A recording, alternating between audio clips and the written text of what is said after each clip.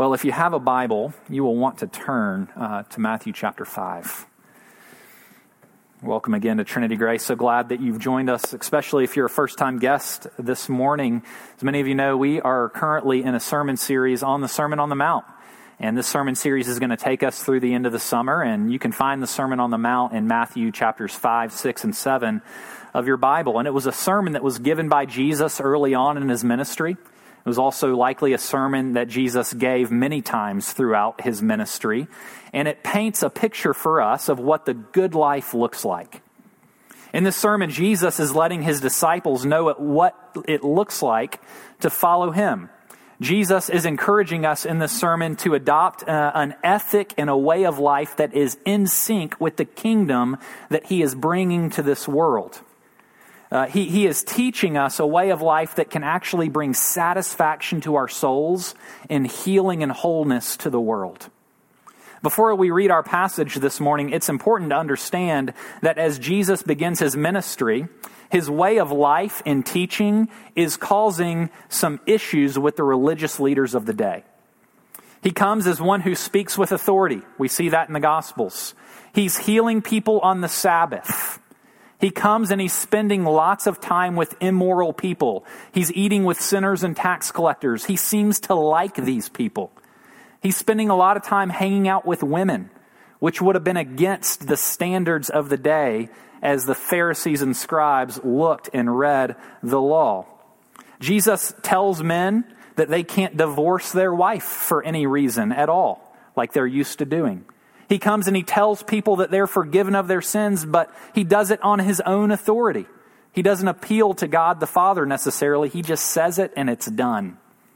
And as you can imagine, there was some suspicion that was starting to brew, especially among the religious leaders, about who Jesus was, what he was teaching, and what he was doing. Specifically, there were questions about his scriptural orthodoxy. Was Jesus orthodox? People were beginning to wonder what Jesus thought about the law and the Old Testament. And it's against this backdrop that we read our passage this morning. Jesus wants to assure people that he came not to abolish the law, not to make it less important. Instead, he came to fulfill the law and the prophets. A common phrase is the law and the prophets, and it refers to the Old Testament. It's the entirety of the Old Testament. And so that's what Jesus is talking about here. Jesus wants to assure his disciples and those listening to him that he takes the Bible very seriously. The Hebrew Bible, the Old Testament, would have been Christ's Bible. In fact, he takes it more seriously than the leaders of the day. He came to set the law fully on its feet. He came to give its true meaning. So to see what I mean, you follow along and see how Jesus addresses this topic in Matthew chapter 5, beginning in verse 17. Do not think that I've come to abolish the law or the prophets. I have not come to abolish them, but to fulfill them. For truly I say to you, until heaven and earth pass away, not an iota, not a dot will pass from the law until all is accomplished. Therefore, whoever relaxes one of the least of these commandments and teaches others to do the same will be called least in the kingdom of heaven. But whoever does them and teaches them will be called great in the kingdom of heaven. For I tell you, unless your righteousness exceeds that of the scribes and the Pharisees, you'll never enter the kingdom of heaven. Well, this is God's word, and he gives it to us because he loves us and he wants us to know him. So before we look at it together, let me pray for us this morning. Lord Jesus, we are thankful for your word, light for our feet and our path. And we pray this morning that you would light our way, that we would see you, that we would see your glory, that we would see your love, and that we would be encouraged and changed by it. It's in Christ's name we pray. Amen. Well, I wonder if you ever thought about the fact that we in our culture have kind of a love-hate relationship with authority. On one hand, we're a group of people who have lots of authorities in our lives. We've got lots of voices who speak into our lives on a variety of topics. Yet, even though we hear them all the time, we find it difficult to live according to the voices and the authorities that we hear. Think about all the authorities or the voices that we turn to in order to make decisions and take direction in life. These authorities that we turn to so that we might know best how to live. We've got authorities when it comes to finances. You've got financial planners, you've got money managers, you've got accountants. Our culture has authorities when it comes to health and medicine, our personal physicians, maybe your CrossFit instructor or the newest diet out there, an authority, a voice in our life.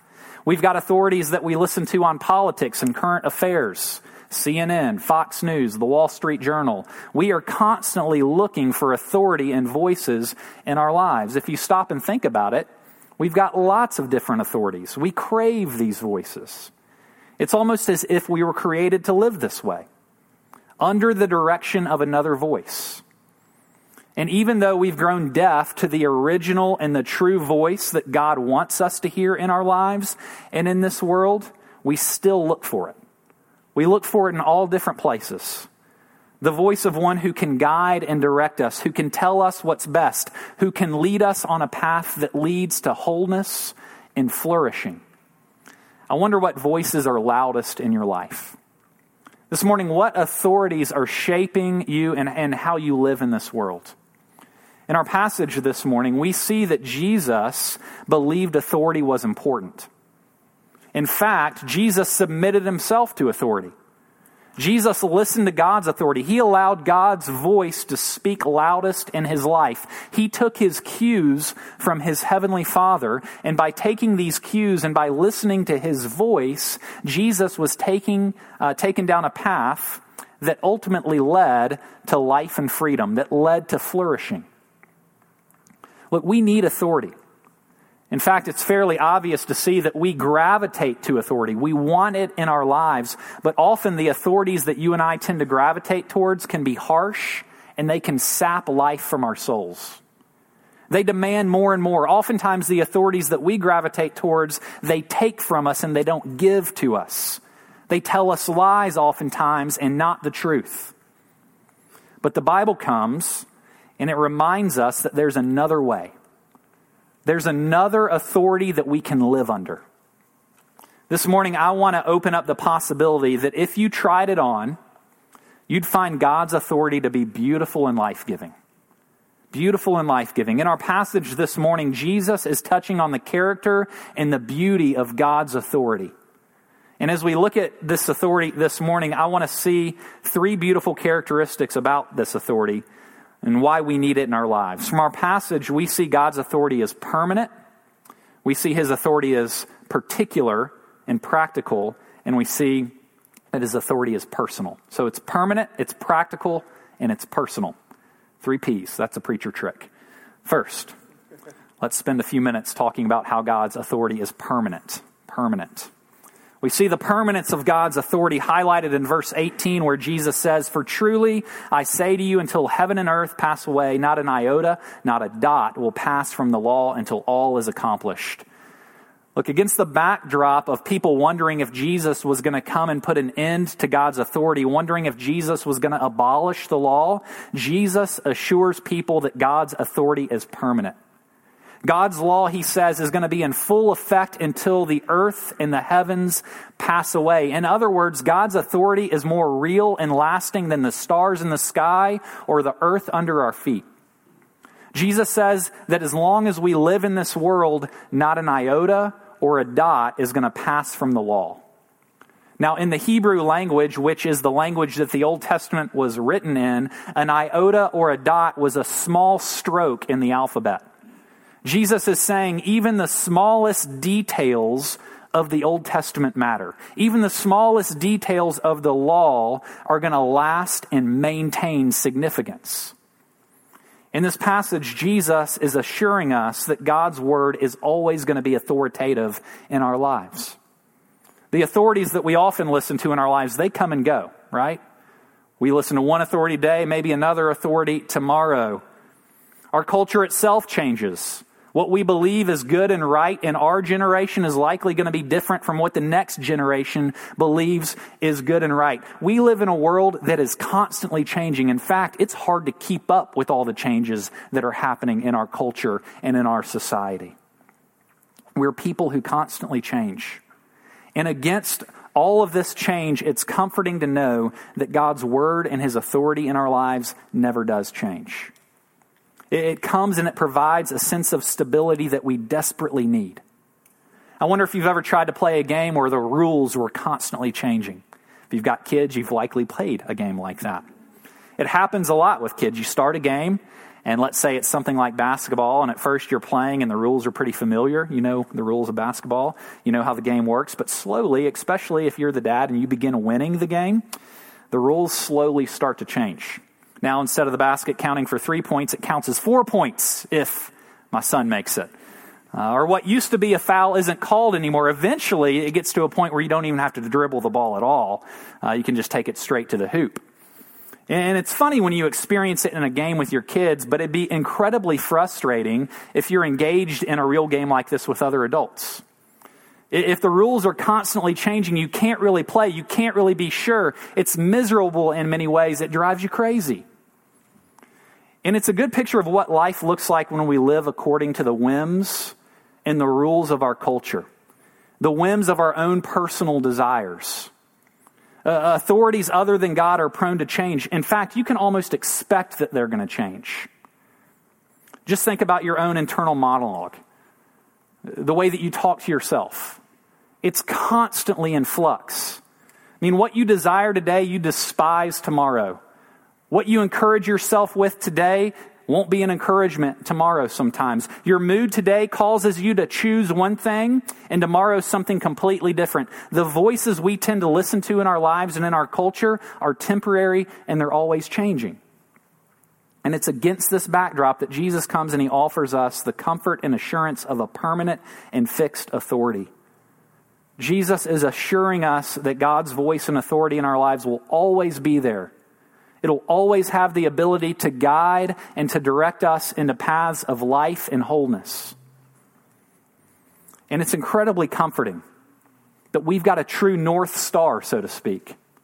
That in the midst of so much change and confusion in our lives in this world, we've got one thing that never does change, a foundation on which we can build that is truer and more stable than the world itself. We see from this passage that God's authority is permanent. But we also see that it's practical. We see from this passage that God's authority is practical. I wonder what comes to mind when you think of the Old Testament. Maybe for you, the Old Testament is an outdated book that doesn't matter much anymore. Maybe for you, you think the Old Testament has been superseded by the New Testament. Maybe you look at the rules contained in the Old Testament and you view them as constrictive or oppressive. Maybe you think because we've got Jesus now, why do we need the Old Testament? These are common conceptions that we have when it comes to the Old Testament, but they're conceptions that Jesus wants to remove from our minds and our lives. Look at how Jesus speaks of the Old Testament in verse 19. He says, "Therefore, whoever relaxes one of the least of these commandments and teaches others to do the same will be called least in the kingdom of heaven. But whoever does them and teaches them will be called great in the kingdom of heaven."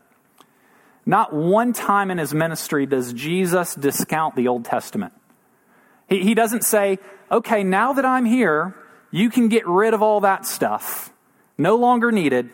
I'm here now. No, he does the exact opposite. Jesus constantly establishes the Old Testament. He says that your rank in the kingdom is going to be based on how you keep the law, on how you view the law. He wants his followers to teach God's authority and to live by it. It's what he calls doing and teaching in verse 19. Jesus is saying that if you want to be great in God's eyes, then you'll cherish and you'll follow the commandments set forth in the Old Testament. God's authority, as seen in the Old Testament specifically, is practical for our lives. It's practical for both Christians and non-Christians alike. Historically, the church has viewed God's law in the Old Testament as having three different practical uses. The first is the law is practical in everyone's life because it restrains evil. It curbs humanity in a sense. It keeps us from running headlong into anarchy and destroying ourselves with our sinful decisions. Think about it for a minute. Think about how much of our modern world still has the imprints of God's practical authority on it. The fact that you can't kill someone without major consequence. The fact that we've got property rights and protection from theft. The fact that we've got regulations that protect the poor and the powerless in our society. Where do you think these things came from? They came from the one that created us. that made this world to operate the way that it does. These all find their foundation in God's law. It's practical in that it restrains evil, even in our society at large. The second practical use of the law, though, is that it's meant to reveal our sin and to drive us to Jesus. It acts as a mirror to show us who we really are and to show us our deep need for Christ. Theologians during the Reformation described this aspect of God's law as a hammer that's meant to break us and to leave us without hope in ourselves. A hammer that is meant to drive us to Jesus. And it drives us to Jesus for the first time as we're converted, and it drives us to Jesus over and over again as we come to him again and again for his grace and his mercy.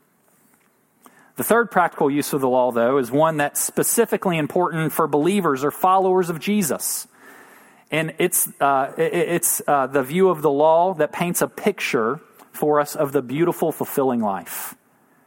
So we find forgiveness in Jesus, and then he takes us back to the law as a guide that leads us into goodness. The Old Testament commandments reveal the character of God and show us what it looks like to live a whole, vibrant life. There's beauty in the Old Testament commands when you're taken back to them after having received new life from Jesus. Look, the problem is that we often view God's authority constrictively. It kills the fun. It's oppressive. But Jesus comes in this passage and he wants us to look at the law with a different perspective. As prescriptions for the way that you were created to live. We would say that the law is insufficient to justify us. We'll talk about that in a minute. You cannot be set right with God by following his commands, by obeying his commands. We can't be made right with God because of our obedience, but it's very useful when it comes to how we are called to live as Christians. Life works best as we follow the laws and commands laid out for us in the Old Testament. A few weeks ago, we bought a new basketball goal for our son Caleb. I'm talking about basketball a lot this morning. You'll soon find out why. His old goal had broken and it was time for a new one, so we went to Walmart and picked out a new basketball goal. And the problem was that it came in one big box, unassembled. And so I brought this goal home and I put it in our garage, and it meant that I had to put this set together all by myself, this goal together all by myself. Fortunately for me, though, immediately when you open the box, the first thing that I saw was a large sheet of papers, and it was the manufacturer's instructions on how to put the goal together. And so this past Thursday, I took pretty good care to follow these instructions. In fact, such good care that it took me about 6 hours to put this basketball goal together. And the instructions were really important for me on Thursday afternoon because I wanted the goal to be enjoyable. I wanted it to work for Caleb for a long time. We spent a little bit of money on this goal, and so I wanted it to last for Caleb and his friends. And in much the same way, the Old Testament commandments come to us, and they operate a lot like manufacturer instructions. They come to us and they give us a picture of what it looks like to enjoy life as it was intended to be enjoyed, so that we might work correctly. If this is true, then we've got to rethink how we relate to God's commands and how we relate to the Old Testament in general. It means we can look to them to learn more about God. We can look to the Old Testament to see how God cares for the poor, the oppressed, the foreigner. We can look to God's commands to learn how life works best, to live according to our design. When we tell the truth, when we speak kind words, when we protect other people's reputations, when we love others well, we're living according to our design and we're working properly. So we've seen God's authority in our lives is permanent, it's practical. Now let's spend a few minutes looking at how God's authority is personal. It's not enough to simply know the commandments of the Old Testament and to follow them in your life. Jesus is also concerned about the motivations that you've got for following his commandments. This is what he's driving at in verse 20 when he says, "For I tell you, unless your righteousness exceeds that of the scribes and the Pharisees, you'll never enter the kingdom of heaven." Okay, we've got to understand that hearing this statement from Jesus would have been completely demoralizing to his original audience. No one was more serious about righteousness than the scribes and the Pharisees. In fact, as they looked at the Old Testament, the Pharisees counted 613 separate commandments. They counted 248 commandments that they were called to do, and they counted 365 commandments that they were called to abstain from. They were scrupulous in keeping law. Oftentimes, when you and I think of Pharisees in our current church culture, we view them as kind of shady characters because we've got the New Testament and we see how Jesus deals with them. But that isn't how Jesus' original audience would have viewed them at all. They would have been viewed with admiration and respect. The Pharisees were people that other people wanted to be like. They were heroes in a sense in Jewish culture. You see, the scribes and Pharisees, they looked amazing on the outside. When it came to keeping the rules, they were the best. No one could do better than them. In fact, they made up extra rules just to make sure that they were following the original rules. For example, in order to keep from breaking the Sabbath, one of the 10 Commandments, they mandated that you couldn't walk more than 1,000 feet on the Sabbath. If you walked 1,001 feet, you've broken that commandment. They said that if you wrote more than one word on the Sabbath, you've broken that commandment. They said that if you take more than one gulp of food out of storage, you've broken that commandment. Because of all these restrictions they placed in their life, they looked great from the outside. But their hearts were far from God. And that's what Jesus is getting at. When he says that your righteousness has to surpass theirs, the original audience would have thought, how? How is this possible? How are we going to do this? It's important to remember their righteousness was external. It wasn't internal. It was a facade. Jesus called them whitewashed tombs. They look good on the outside, but inside they're rotting and they're decaying. Jesus wants your righteousness to be internal and authentic from the inside. And Jesus is going to spend the next few chapters in his sermon as we look at it over the coming weeks, showing us how we can follow him from our hearts, not just by following the external rules. But by doing this, we'll see that Jesus doesn't make the law any easier when he changes the focus to our hearts. No, in fact, he makes it a lot harder in a lot of ways. He's going to say it's not just about your composure on the outside when you get cut off in traffic or when your wife or husband makes you mad. It's about what's happening in your heart. It's not about necessarily how you relate to the opposite sex externally. It's what you're thinking about them in your mind that matters. Like, manageable by making it about external laws that they could follow and feel good about. But Jesus is going to give the law in its full form. He's going to fill it out as it was always intended to be. And as the law takes on its intended purposes in your life, it shines a bright light on the areas in which you fail, where we struggle, where we're in desperate need of God's grace and his mercy. And this is why we need to keep verse 17 in mind as we think about the law. Jesus says, I've not come to abolish the law and the prophets, but to fulfill them. Jesus is saying that he is the thing. He is the person that the law and the prophets were pointing to. Jesus is the one who comes to fulfill or to complete or to accomplish the law on our behalf because we never could. Because we're dirty on the inside. Remember in Luke chapter 24, after Jesus is resurrected from the dead, he's on the road to Emmaus with 2 other disciples, and he opens his Bible, he opens his Old Testament, and it says that beginning with Moses and all the prophets, Jesus explained to his disciples what was said in all of the scriptures concerning himself. Man, I wish I could have been a part of that Bible study, right? Just open the Old Testament and let me see it for all that it really is. Jesus is the greater Moses. Jesus is the greater David. Jesus is the greater prophet. He's the fulfillment of the Old Testament sacrificial and ceremonial system. It's why nobody this morning brought a lamb or a goat to church. It's why I don't have a knife right here on my side in order to slaughter a lamb. You think we're just ignoring that part of the Old Testament? We don't think about that anymore. We're not ignoring that part of God's word. We just believe that Jesus is our perfect once and for all sacrifice. that we no longer need those things anymore because he has come and fulfilled that law on our behalf. All the law and all the prophets point to him, like billboards pointing us to a destination. I like how Sally Lloyd-Jones put it when she says, Jesus is everything God wanted to say in a person.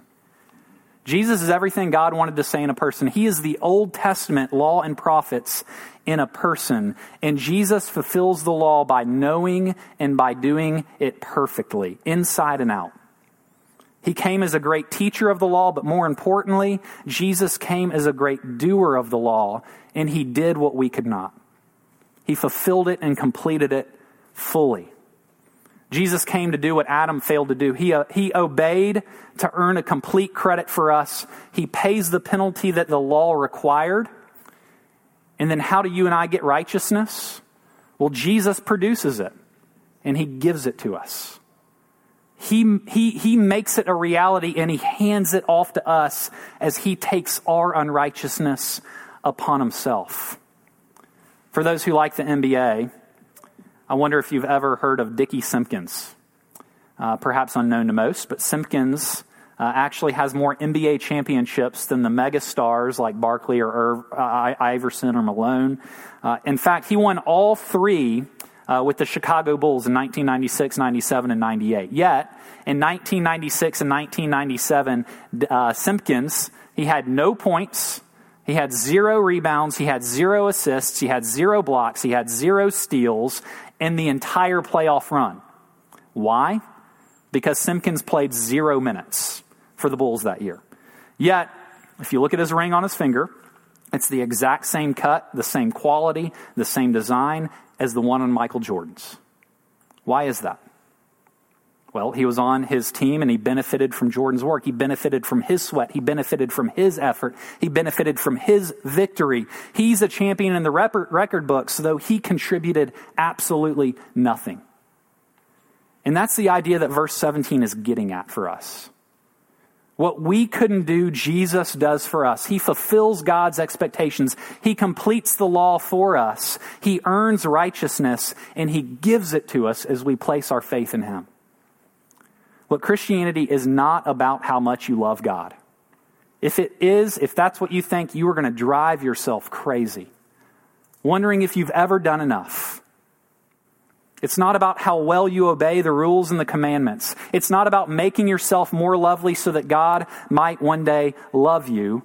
Christianity is about God coming to you in order to rescue you because you ultimately can't do it yourself, because you can't meet any of his expectations. It's about God loving you with all of his heart and sending one to fully fulfill the law on your behalf. And if you don't hear anything else this morning, I want you to hear this. Jesus does not earn God's love for you. God already loved you. He sent Jesus in order to die on a cross because of his love, to fulfill the law for you and I so that we might be brought back into relationship with him. And once forgiven and accepted, we get to turn back and live under his gracious and beautiful and life-giving authority. Let me pray for us this morning. Lord, we thank you so much for your great love towards us. We thank you that you are one who came and completed what we could not complete. You are one who obeyed the law perfectly on our behalf so that we might have relationship with God. And we pray this morning that as we think about that it would sink deeply into our hearts and that it would change us from the inside out. It's in Christ's name we pray. Amen.